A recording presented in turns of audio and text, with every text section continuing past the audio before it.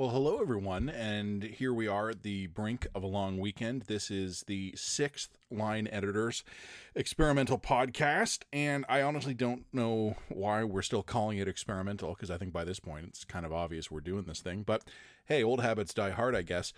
Folks, this is a long weekend. We are going to be taking a bit of time off. We won't be doing much over the weekend. We'll be off on Monday. We've got a ton of great stuff to bring to you already. For now, though, here is the 6th episode. We hope you enjoy it and have a wonderful long weekend. We'll catch you next week.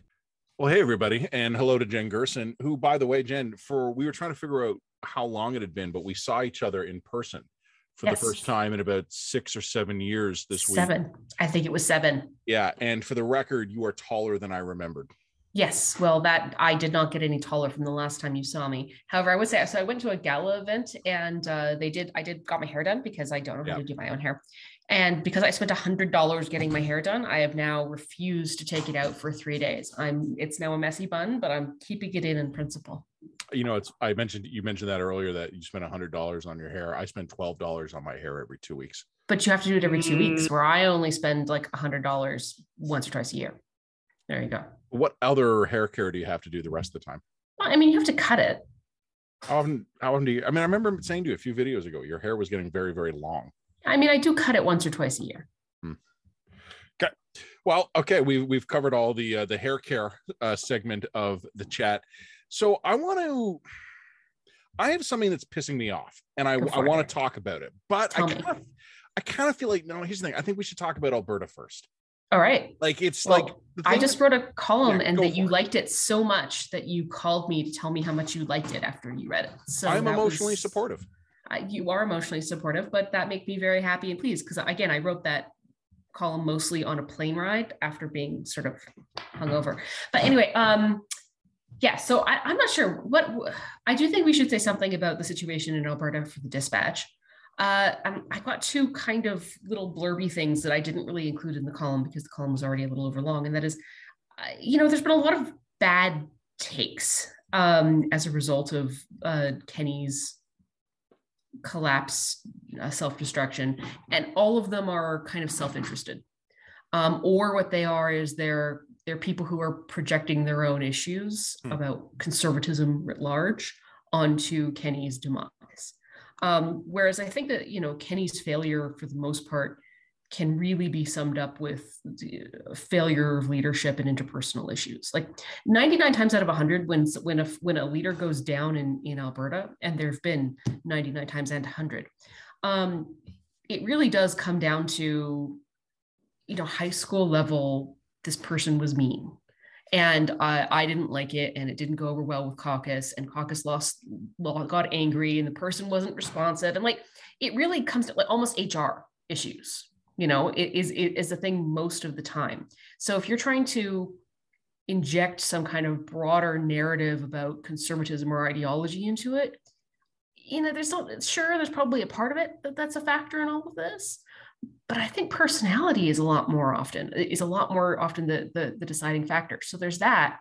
And then there's the other thing where there are people like me and Ken Buskell's also tried to make this point, but who've tried to argue for years and years and years that Alberta is not an ideologically conservative province.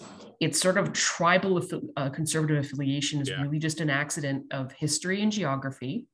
And bluntly, it's if anything, it's a populist province. It's an anti-elite kind of fuck Central Canada. If the main leaders of Canada had traditionally been conservatives, Alberta would be raging liberals. Yeah, we'd be raging progressives and raging leftists. Like it just didn't pan out that way.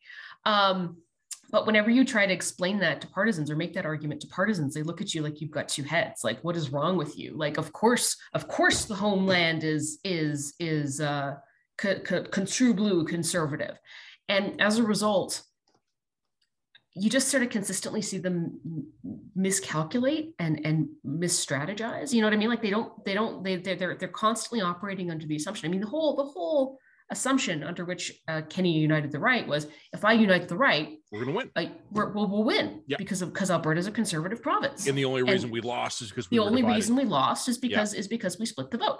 And I'm like, Yeah, there was some numerical strategy involved in that. But if you think that the UCP stands a pretty good chance of losing to Rachel Notley next year,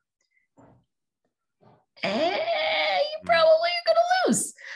And so it's just because they have this sort of baked in assumption about who Albertans are and what Alberta is, they very consistently come into this province with the wrong strategic assessment of the problems, and they make bad decisions. The third issue that I would point out is a lot of Albertan conservatives are incredibly arrogant about their political skills. They think that, because they've won 70, 80% in Southeast Calgary, that they are political geniuses. And I'm like, you're not. And very frequently what you would actually find is that just the ground game and organization of a lot of conservative parties in Alberta is very weak, like very astonishingly weak. Like they can't do very basic organizational work that is very commonplace in other parts of the country. But because you've been able to put CPC on a house plant and that person would get elected, they tend to get elected. But again, this is accident of history and geography. It's not indicative of your personal political prowess and genius. So as a result, you have people like Jason Kenney, but there are lots of other MPs and frankly MLAs who just have massively inflated concepts of their own political abilities. See, I normally stay at Alberta politics. I find it fascinating. And I think for a Laurentian elitist, I'm pretty well versed in Alberta politics because I do find it interesting. So I know some of the players. I have okay relationships with some of the principals. But I don't pretend to be the expert in this, right? Especially at this operation. I have you. I don't need to try and be an expert about this. Like I've got someone there. I'll make a couple of observations though that relate to what you say. So here's the view from Toronto, which is I know what everybody in Alberta needs right now. What you just said is something I've said before. I've said it a little more bluntly. Alberta's political culture is anti-Laurentian. Yes. So if there was a big political transformation in Quebec, in Ontario, you guys would have an identity crisis. Like there would have to be this whole weird thing. And and also numerically, there are lots of people who will vote NDP provincially and Conservative federally. There's a statistically significant number of people who do that. And speaking of numerics, one of the things I find, and you've made this point before, and I'm going to agree with it, but I'm going to make it differently. A point you've made before is how Alberta's politics have become kind of stultified. Like it's a small, incestuous little group of high schoolers who have never gotten over their petty grievances, which by the way, Ontario, like we have our own dynamic version of that. Like I'm not pretending otherwise, but one of the things I just find interesting is how outsized Albertans think that Alberta is. And what I mean by that, I don't mean this dismissively, because I know, like, again, the view from Toronto is probably going to get me in trouble here. But I remember having this discussion once with, I'll tell you who it was off the air. You will laugh. But I was discussing with a very famous Albertan, a household name, and they were angry about the fact that Ontario elected so many more people than Alberta. And it was like unfair. It was this conspiracy against Alberta. And I'm like, well, it's because more people live here. And they were like, okay, come on, but like how many more people? And lots I'm like, more. Well, I said, you could fit basically double Alberta's population into the greater Toronto area. Like, yes. I'm overestimating Toronto's population like a little bit, but only by a couple 100,000. Not people. A lot. Like take Alberta's population and double it. And you would beat the greater Toronto area by a couple 100,000 people. Yeah. And this person was like they had just become so absorbed in the Alberta political battles that when they were reminded that the entire province, just in terms of population, I'm not talking GDP or economic power, or even cultural power, because Alberta is important in the federation in its role and its outsized importance. And I agree with that, even from Toronto. But just in terms of human beings who vote, small. It was Toronto is this awful little thing. A lot of us live here though. Like, like you have just within the city of the 416 itself 2/3 of the province of Alberta's population. So, and the other thing too is that this is, you really get the sense of this when Albertans Albertan officials travel to the United States and think that they're going to be the big shots in the United States, and nobody knows who they are, nobody cares. It's northern Alberta Wisconsin. Yeah, exactly. Alberta is northern Wisconsin. Like we're very small. We're a very small population of people, and we punch above our weight in terms of cultural influence and economics and all that political sort of thing. Influence too. Yeah. and political influence, no question. But we're just a tiny province. We're a tiny, tiny subnational entity. Like, we're not that big. And again, this is where you get one of the other problems that I constantly see with Albertans is the parochialism.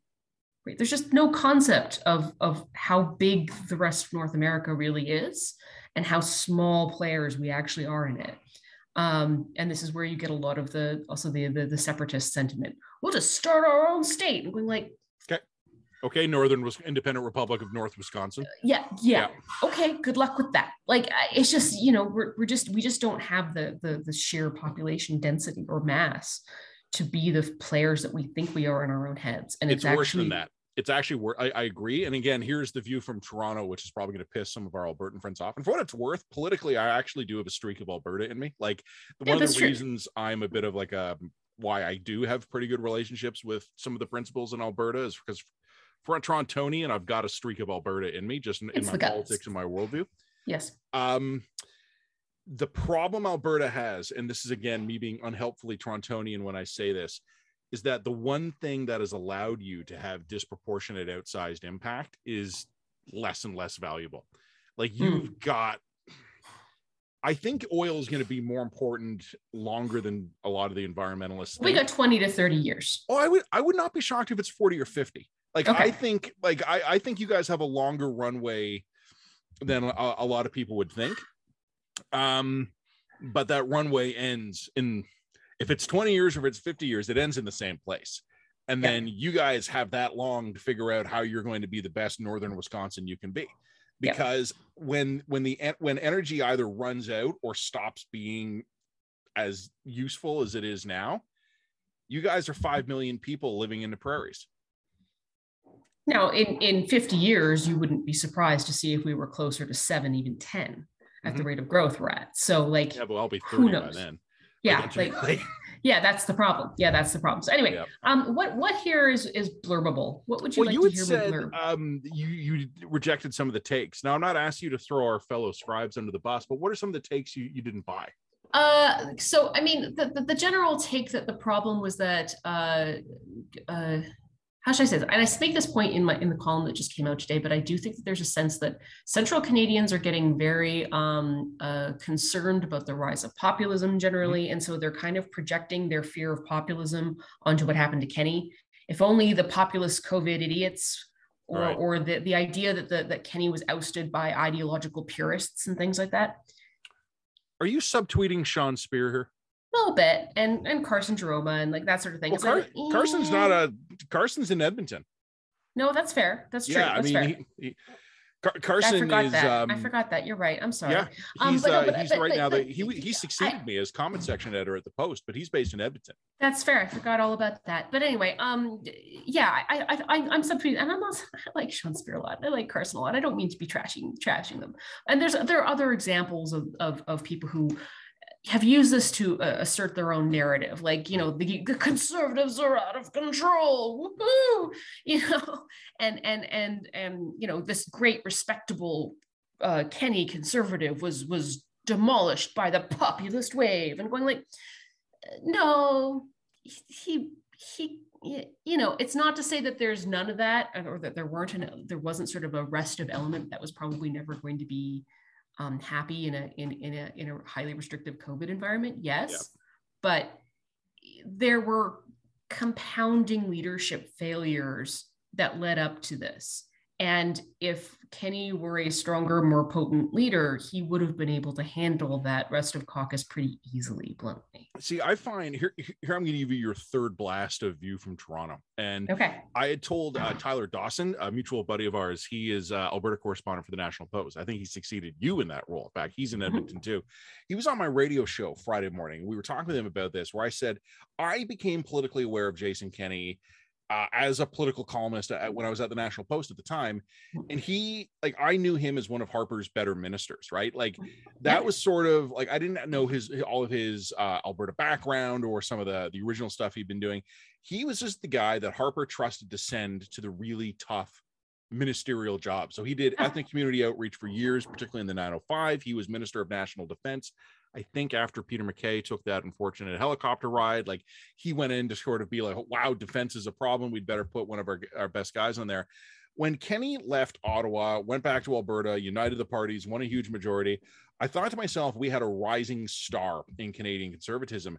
You, for years, have been telling me, and I just think like you had an interesting local perspective. So you and I are actually probably perfectly encapsulating that difference. Yes. Where the Easterners who knew him for his federal service and the Albertans who saw him in action locally came to very different conclusions, because I think based on his federal service, he looked like one of the smarter, more competent, more deft conservatives out there. And yet you were wary of him, not in a negative. Sorry, no. I like Kenney just fine. Yeah, and I don't want to suggest otherwise, but you had skepticism.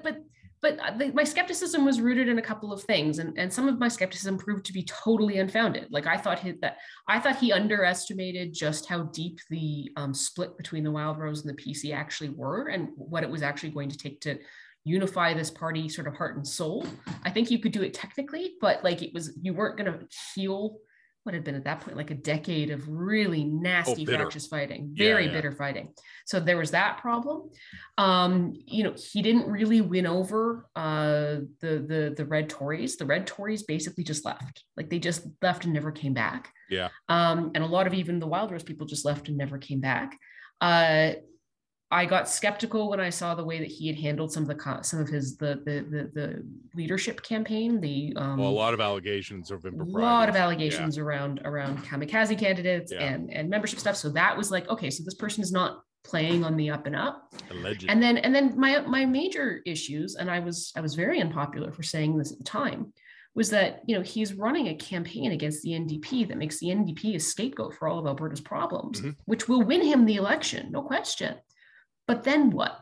What was he going to do when he kicked the evil socialists out and he had to fix all of these broad macroeconomic problems? And like, to me, it was so interesting that he was running on Reform 1998 platform. There was nothing original. He had nothing new to bring to the table. Like his actual UCP platform was almost word for word out of Reform 1998. There was not a single goddamn new idea in that thing. And a lot of these ideas had already been tried. Like he was going to hold the Fair Deal panel. The Fair Deal panel shit had been done by Ralph Klein in the 2000s. Like it was all just a really, really regressive ash. And all of it just felt like some kind of nostalgic, I'm going to come in a blue truck and bring 1999 back. And like going like, my dude, like, firstly, Alberta's not that anymore. You've been gone here for too long. You still think, oh, this is the Alberta of 1999, and it isn't. This is a demographically different place, and it's a much more politically complicated place than all of that. And you're also 20 years closer to the end of your main asset. Yeah, exactly. And we're 20 years closer to the end of the main asset. So running against them evil environmentalists, we're just out to get us. We're going to repeal the carbon tax. We're going to start a war room. Yeah. Like, yeah, absolutely. The socialist fault that we're in economic decline. We're going to get the socialists out and cut the corporate taxes. Yeah. Like this was like, it was dude bro level politics. It was dude bro level late 90s politics. And there was absolutely a section of the conservative movement in Alberta that was like, yeah, that sounds really appealing, because they bought it. They bought into it because it was wishful goddamn thinking. That's what it was. And then within, like, honestly, 6 to 8 months of him being reelected, it just became really obvious that all of these ideas were stupid as all fucking hell. And they weren't working, because guess what? The price of oil was not Rachel Notley's fault. And like, whatever mistakes Rachel Notley made during her tenure, and she made a few, I think. Everybody would. But like, just putting a non-socialist at the helm was not going to fix these problems. Reducing an already low corporate tax rate didn't bring head offices back. Like the War Room was a weird embarrassment that got staffed by an old PC backroom boy who couldn't win a nomination in Calgary Buffalo, and he was squandering millions of dollars on trying to relive his glory days by creating some kind of weird pro oil and gas like newspaper. It was bizarre, you know. And I was looking at that at the time, going like, you use that money and just hire a PR firm or a GR firm internationally and do this sort of stuff. Like, it was just, oh, the referendum. How many years have we, like, the stupid equalization? How many people explain, like, no, you can have a referendum, but you can't get rid of it doesn't work like that. Still held it, still passed, and guess what? Nothing's come of it. All of his belligerence towards Trudeau. What was the good of all of that? What results did it achieve? $1 billion, $1.3 billion of taxpayer backing for the Keystone XL pipeline that's subsequently canceled by the Biden administration. And then the $1.3 billion is gone. And that's before we get to COVID. It was like a cascading series of failures. So when I hear like a bunch of people who I like Sean Spearson, oh, well, he was a great conservative premier who just got, you know, taken out by these crazy anti-COVID. Like, no, that's not what happened. That is not what happened. And that's, you know, and that's before we get into the issues around like the allegations, the fact that he was running a toxic work environment. That's before we get into the issues where like his caucus was all pissed off at him because like he was lecturing at them and not listening to them when they were like pointing out stuff to him. That's before we get into like the weird allegations where he was drinking in the middle of COVID. Like it's just, no, the problem was not that Jason Kenney was not ideologically pure enough. That was not the problem. You, again, like I said, guy from Toronto, you have the much better vantage point, but I will tell you, like I've repeated a few times, I have reasonably good connections in Alberta, and I was hearing a lot of this stuff from 2,500 kilometers away. So if they, like, you know, there's not always fire where there's smoke, but if I can see the smoke from like 2 time zones away, there might be a fire worth looking at.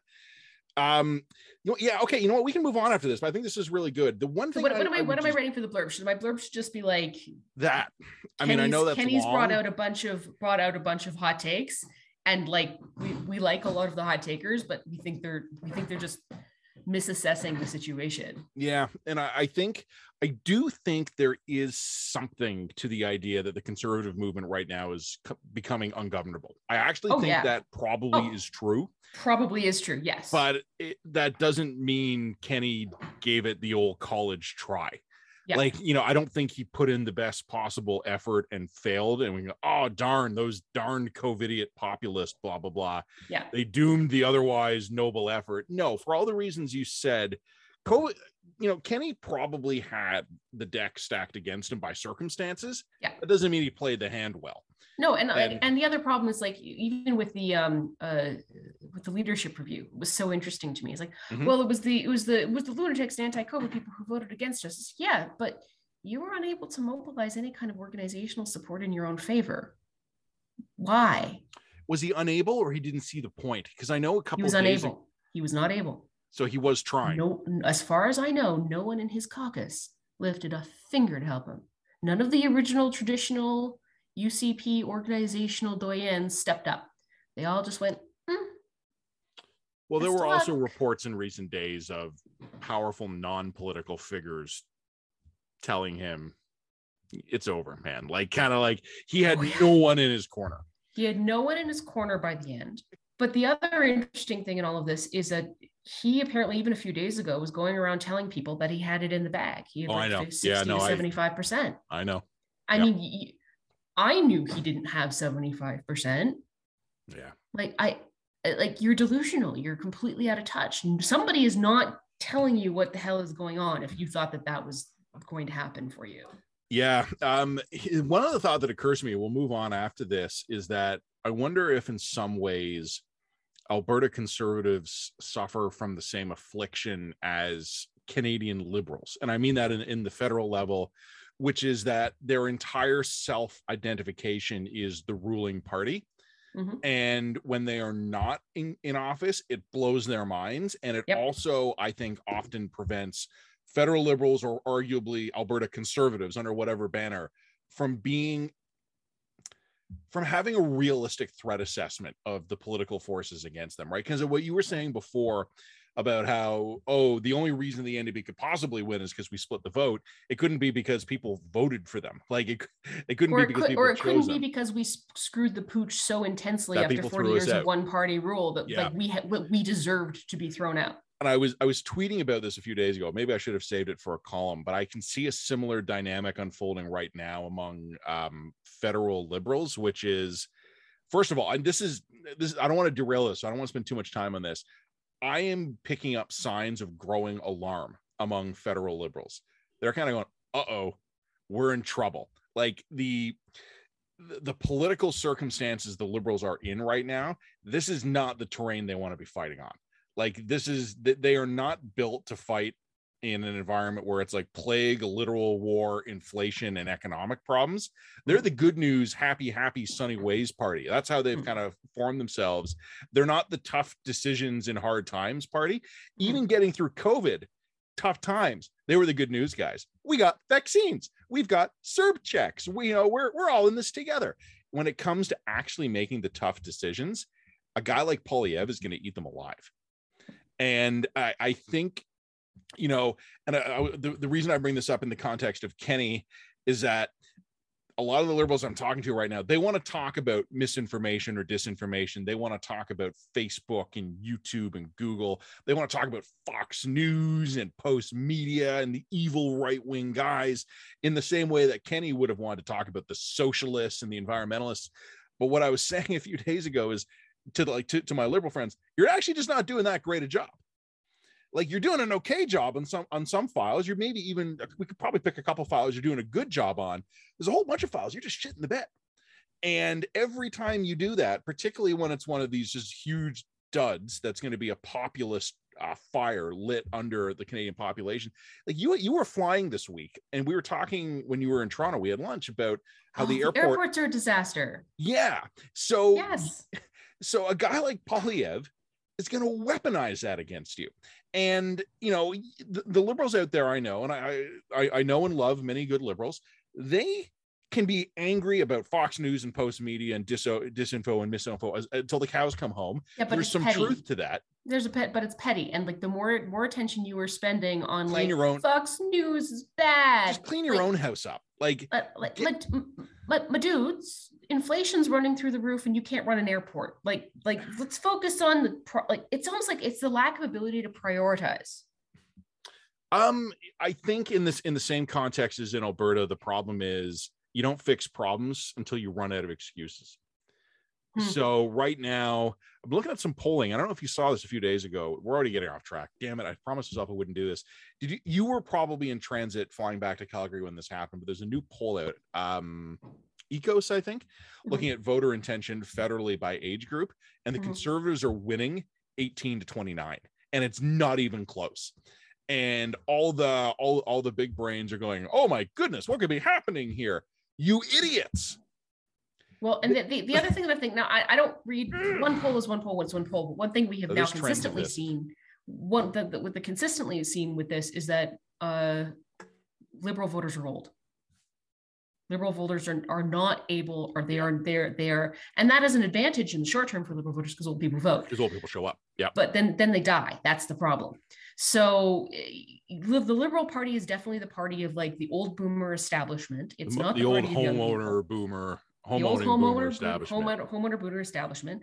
And there's a lot of young people in this country who I think are very rightly understanding themselves to be very politically disenfranchised and who are not going to go to the liberals if they're left or right. So like there's a divide, there's a radicalization, I think, of people who are young and them going both to the left, and you also see an increase in sort of their support in the NDP caucus as well. And so I think that we are moving more and more toward a two-party system. And we will see that trend play out over the next 30 to 40 years. I think mainly what we're seeing right now, though, is I think the liberals are in strategic trouble. I'm not writing them off. They're very good politicians. Never underestimate the liberals. They're the best at politics in this country. Like, and just in terms of their like political, tactical abilities, the liberals are the best. But the headwinds are against them. They are not fighting on their preferred terrain. And instead of kind of going, wow, maybe we should be better, and do a better job at like getting airports working as a perfect, excellent example. They want to talk about how Facebook has radicalized people and Pierre Poilievre is exploiting that. You know what? I don't make any excuses for the Conservative Party right now. It's flirting with a lot of dark, unpleasant shit, and I think it's bad. But the Liberals aren't putting their best foot forward. And they can blame Facebook, or they can try to do a better job at, not having the country suck in some ways. All right. Speaking of which, segue. Monkeypox. All right.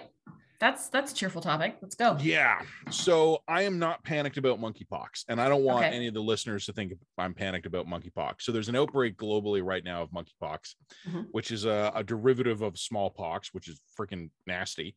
You and I are not vaccinated for smallpox. Canadians born before 1972 are.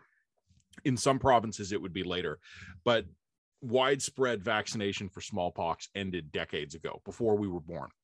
So we have an unvaccinated population. Here's why I'm not worried about monkeypox right now. Okay. Monkeypox is very lethal. It's a nasty virus, but it's not easily transmitted. And there's an outbreak globally right now popping up in countries all over the place, including the United States, Canada, and some European countries. There are two possible explanations for this.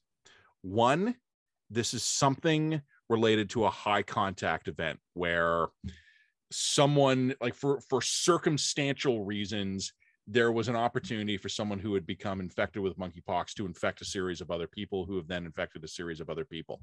I am very mindful of the stigma that AIDS took on the gay community, and I don't want to head down that dark path. But some of the evidence we're seeing now seems to be linking at least the North American outbreak to to gay groups in Eastern North America, where there might have been an infected individual in close contact to others who infected others. I know the historical legacy of this stuff, and I don't want to head down that doesn't dark mean path. it any less. That doesn't make it any less horrific, but it does mean that we have to be a little bit more grounded in assessing the risk to the general population. That's correct. And also, we also have to make sure to get the word out to anyone who may have been at a potentially high risk event to be cautious. So without wanting to stigmatize anyone, the evidence we have now, which could change, I can only underline how preliminary this is. This looks like bad luck. This looks like an individual who was accidentally infected, probably was not aware they're infected, happened to be an environment where there was high contact with a large number of other people, and the virus is able to transmit that way. The other possibility, though, and it's the smaller possibility, is that for some reason this thing has become more transmissible, that it is mutated in a way that has made it more transmissible.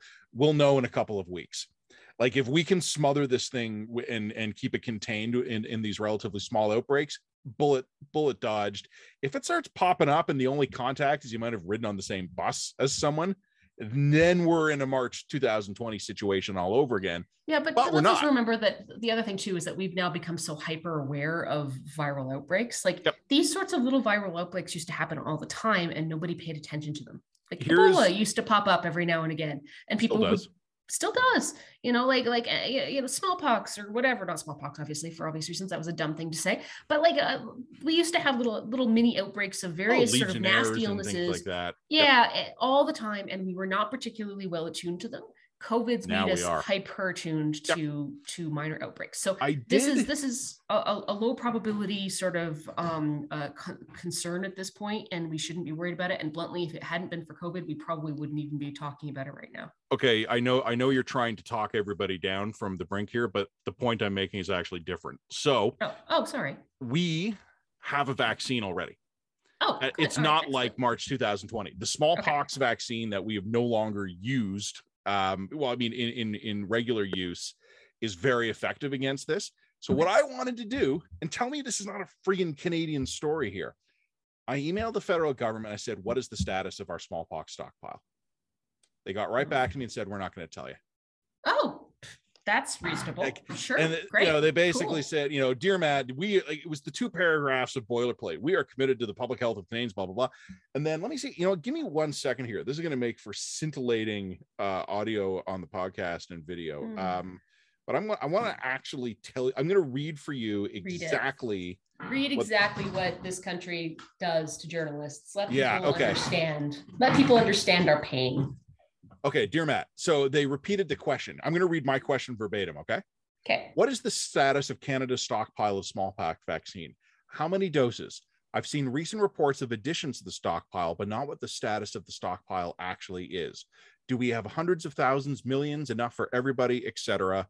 And then, thank you, best regards, blah, blah, blah. This is the response I get back. The Public Health Agency of Canada's National Emergency Strategic Stockpile manages and allocates supplies that provinces and territories can request in emergencies that when their own resources are insufficient, such as during infectious disease outbreaks, natural disasters, and other public health events. The purpose of NES, which is the National Emergency Strategic Stockpile, is to provide surge support to provinces and territories. It is not intended to replace supplies that provinces and territories hold or procure. With public health being a shared responsibility, provinces and territories are also responsible for preparing and maintaining their own supply and stockpiling capabilities. As the NES has modernized, the stockpile has focused on stockpiling strategic medical supplies that are typically not held by provinces and territories. The supplies in the NES are regularly reviewed and replenished. Okay, so let me just translate that into English. Yeah, let's translate that. First, provinces. Yes, ask the provinces. Ask the provinces. This is the province's responsibility. And then we stockpile the stuff the provinces don't have.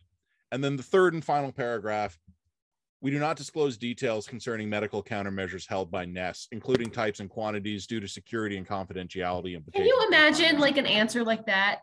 Like, I'm sorry, this is where America kills us. Oh, I know, but it's worse. No American agency can get away with an answer like that. I know, but sorry, no, it's worse. So provinces. We only hold the stuff that the provinces don't have. We're not going to tell you what we have. So I go to Ministry of Health Ontario, and I'm like, hey, what's the provincial stockpile for provinces, particularly my province? So first of all, they get right back to me like, who are you writing this for and what's your story about? And I write back, just answer my question. Like, I don't know if I'm going to write anything yet, but it doesn't matter. It doesn't work that way. I'm asking you a question to give me the answer here. You ready? Mm-hmm. You ready for the government of Ontario's full response? Really? Okay, cause me pain. Do it. Remember how the federal response was provinces? Yep. Good. Yeah. Want to hear the province's response? Oh yeah, I do. I already know. I already feel like I know what it's going to be. But dear Matt, lay it on me. Here you go. The smallpox vaccine is part of the federal government's emergency stockpile. It is not used routinely in provincial immunization programs. Thanks.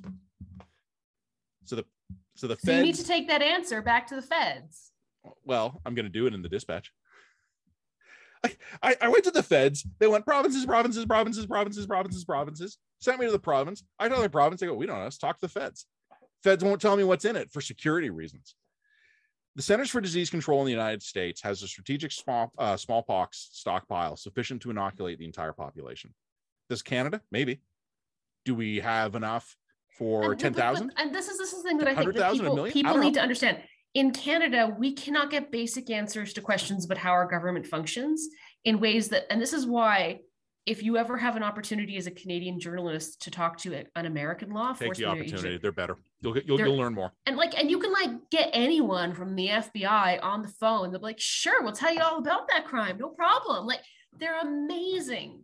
They're amazing. Or any sheriff's department. Hey, can you tell me about this? Yeah. Happy to help. No problem. Want the mugshot? Blah, blah, blah. Go talk to the CDC. Sure, we'll give you all the. Do you need some tables? We can give you some tables. Here you go. I've had Pentagon guys say, "Would you like photos?" Pentagon guys telling me, "Hey, sure, we'll answer that question. Here's a bunch of photos as well. Public domain. Use them. Thanks for your request." How you all doing up there in Canada? It's a completely. It's amazing. It's I'm just every time I encounter an American, anybody, I'm just you're so beautiful. You're just a beautiful country. I just love you so much. Land of the free, home of the brave. Anybody in from hey, can I talk to someone from the local municipal, whatever about the pothole situation? No. Don't ask. Give you a non-answer. Plebe. You please send your request in writing to this official third-party agency who will get back to you with a non-answer in a week. It's fucking awful. Two paragraphs of boilerplate before telling me they're not going to answer my question. Jesus Christ. So okay. That's fine. basically, let's just shit on them. It's fine. So, I mean, again, it is my expectation that monkeypox is not going to be a problem in Canada because the evidence thus far suggests this is an outbreak that is localized and probably involved direct contact between individuals. But it strikes me as a legitimate question to ask what our smallpox vaccination situation is. It is that such strikes me as a very reasonable question too. Basic question for a journalist to ask. I'm not asking for the battle plan. I'm not asking for contingencies. I'm saying how many doses of vaccine do we have? And they won't tell me. Okay. So that's going to be my main blurb. And then Huawei. Do we want to talk about Huawei? Well, you know what? I think we've talked long enough on the video. I am going to do a Huawei blurb, but to be honest, it's going to be an addendum blurb. Like it'll be a separate blurb, but it's going to be an addendum blurb to this one. And what I'm going to say is that, you know, the idea that the government of Canada basically just told me, trust us, right? Don't worry about it. We don't want to talk about it. It's classified. We spent 4 years thinking about whether we would do the blindingly obvious thing that, of course, we eventually in the end got around to doing, which was banning Huawei. So fuck you. Why would we trust you? I don't trust you. I'm sorry. Public health, absurd. Canada, you don't have the right to ask for me to take your word for it. Nope. And apparently I don't have the right to request specific information. So there's that. We'll have another blurb as well on. Do we want to do something on airports? Do you? No, I mean, I was, to be honest with you, it was fine. I flew back from Pearson on a domestic flight and it was not a big deal. See, I flew a couple of months ago before. I mean, the last time I flew was almost, what day is it? Basically almost exactly 2 months ago. I flew back to Toronto after vacation and it was fine. We had no problems at all. But I have heard that they're a nightmare international. Oh no, like flying internationally at this point is an absolute goddamn shit show. Well, we were flying from the US, but do we get routed to the international terminal or are we like sent to the domestic terminal? I don't know. Neither do I. I know that Pearson has an internal customs, US customs agent, so maybe it was treated as a domestic flight. Yeah, I honestly don't know, but we had no problems flying out at all. Okay, there were some lineups, but nothing that jumped out at us. So let's put a pin on that for now. Let's put a media dispatch here. Like this is a media dispatch. Okay, so I mean, I'm not going to do a huge thing on Kenny though, because I mean, I've already kind of just done a 3,000 word behemoth on it. I get the feeling as you sink your teeth into this, you're going to find it becoming longer than you expect. That's been known to happen. Yeah. So my main one will be, I don't trust you on monkeypox, you fucks.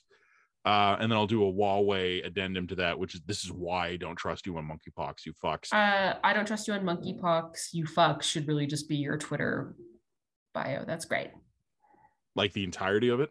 Like I don't trust you on monkeypox, you fucks. I just love that sentence. It's great. It's a good sentence. Really rolls off the tongue, and it's so applicable to a lot of situations in life. We have another blurb coming in as well on divisions in NATO, not actual combat divisions, but like political fissures opening up on Ukraine. So that'll be good. I don't know. I mean, we're also heading into a long weekend, so we're going to take Monday off. I think we are sitting on a ton of content right now. So much content. Yeah, we had a lot of stuff to publish, but not a ton of it is that urgent to publish. So I think next week will be we do have to do the one thing on S7. We got to do that next week. Okay, well, we can do that Tuesday. We'll take Monday off. I'm writing my big metaverse think piece, and I'm also going to write on gun control soon. I think I told you at lunch about the gun control thing. Yep. Yeah, so I'm going to write that. It's just, I don't trust you on monkeypox or gun control, you fucks. I don't trust you on monkeypox or gun control, you fucks. I don't trust you on guns or monkeypox, you fucks. At Matt Gurney. Click here for the website. Okay, that's all I got. Anything else? That's it. That was a fun dispatch video. That was fun. Podcast. All right. Okay, when do you want to put this out? Probably tomorrow. You want to do it tomorrow morning? Yeah. Oh, you have a thing tonight. No, I have it. What thing do I have tonight? You have a dinner, I thought. No, I've got dinner tomorrow night. That got moved. But I do have Power and Politics in like half an hour. So well, we already have NATO Ukraine. I'll do monkeypox, you fucks, and I'll do Kenny. Huawei Something right on now. More on Kenny. So we'll be fine. I mean, we might be able to get it out tonight. It's just I fear that my dispatches will take a little while to get together tonight. you know, to be honest with you, I'm gonna bet you, in fact, that you're gonna do it much faster than you think, and it's I'm gonna get going. I'm gonna get all ragey. No, you've been keyed up for a couple of days on this one. Also, can I throw you, just before we sign off, can I slightly throw you under a bus, but purely in affectionate and amusing terms? What did I do now? So you have written a series of columns about like come west, young man, right? Like flee Toronto, run. So we had lunch, you'd been in Toronto, what, like 11 hours? Yeah. You already had the Toronto strut going. You were dressed Toronto. You were talking Toronto. You were eyeballing the local real estate. Like it is funny how subconsciously when I land in Toronto, I get my Toronto vibe, and then I come back to Alberta, and all of a sudden my voice gets a little more twangy, and I get a little more like, I don't fucking care. Like I don't do it consciously. It literally is just when I'm in the space. Like it's just I'm a chameleon, right? Like I just reflect it. Yeah, you land back at Calgary Airport, and by the time you've gotten back to your horse tied up outside the airport, you're full Alberta mode again. Full Alberta again. But like, you know. But we had, like, you arrived, we had lunch the next day, and delicious lunch, by the way. I've been thinking about that ever since. It was really good. Queen Mom's great, eh? Pink eye chicken, love that pink eye chicken. I'd been there before, but for a party, I hadn't just had the whole menu in front of me. I've never had spring rolls anywhere, including in Asia, better than the Queen Mom's. The pad thai though was excellent. So they're the best. But you were all like, you had been in Toronto like 15 hours when we had lunch, and you were ready to move in. Like it was like you were just like, center of the universe, I'm back. And then like you kind of get back to Calgary, and you're like, you got to shake your head and be like, what happened? But you know why also? It's because we've had an incredibly brutal, cold, slow spring. So everything the trees outside my house are still not fully, like, there's still not leaves on them. So I'm sitting here going like, I'm going to get a growing season of 4 months.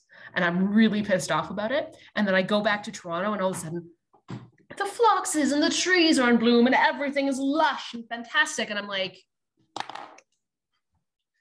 but the problem is that, like, I'm going to be back again out in July, and then I'm going to be like, oh, thank God I don't live in this shithole. This is the worst. And I'm going to come back to Alberta in my lake community, where it's going to be a perfect sort of non-humid 30 degrees and everything is going to be glorious. And then I'll not regret it in the least. But Toronto got me at a particularly weak moment. Mid-May is good in Toronto. The next time you write one of your columns, like, everybody should move to Calgary because Toronto sucks, I'm just going to remember you with your little strut walking down Queen Street as we went back to my car. And you're like, I was born to rule this town. If only for a few hours we had you. For a few hours you had me, and I'll just remind you again that the Maple Leafs are a thing. What do you mean? Oh yeah, they are. But I mean, hey, next season, Stanley Cup, I'm planning the parade already. But right. You can't hurt me on this. Like I've been hurt so many times by the Maple Leafs that I can't be hurt anymore. And like, this is fate. So you think that's true, but I'm not sure that it's true. I'm Job. Like, it does, like, the Maple Leafs cannot fuck my life up enough for me to change my allegiance here. Now, for what it's worth, though, I do like your Flames. Battle of Alberta, I would be rooting for Calgary, but I have no problem once the Leafs are out of the playoffs shifting my affiliation to the Flames. I mean, I don't have any objection to the Oilers either, but it's kind of like the Flames have been my default when Toronto's out. I'll cheer for you, team. So go Flames. And next year it's all Leafs. So I believe. Go Leafs, go. On that note, we'll let it go. Okay. Bye-bye. Bye. Well, like I said, that is it. We hope you have a wonderful long weekend. That was the 6th episode of the Lines Experimental Podcast. I'm Matt Gurney for Jen Gerson. Happy Victoria Day. Have a great long weekend, and we'll talk to you soon.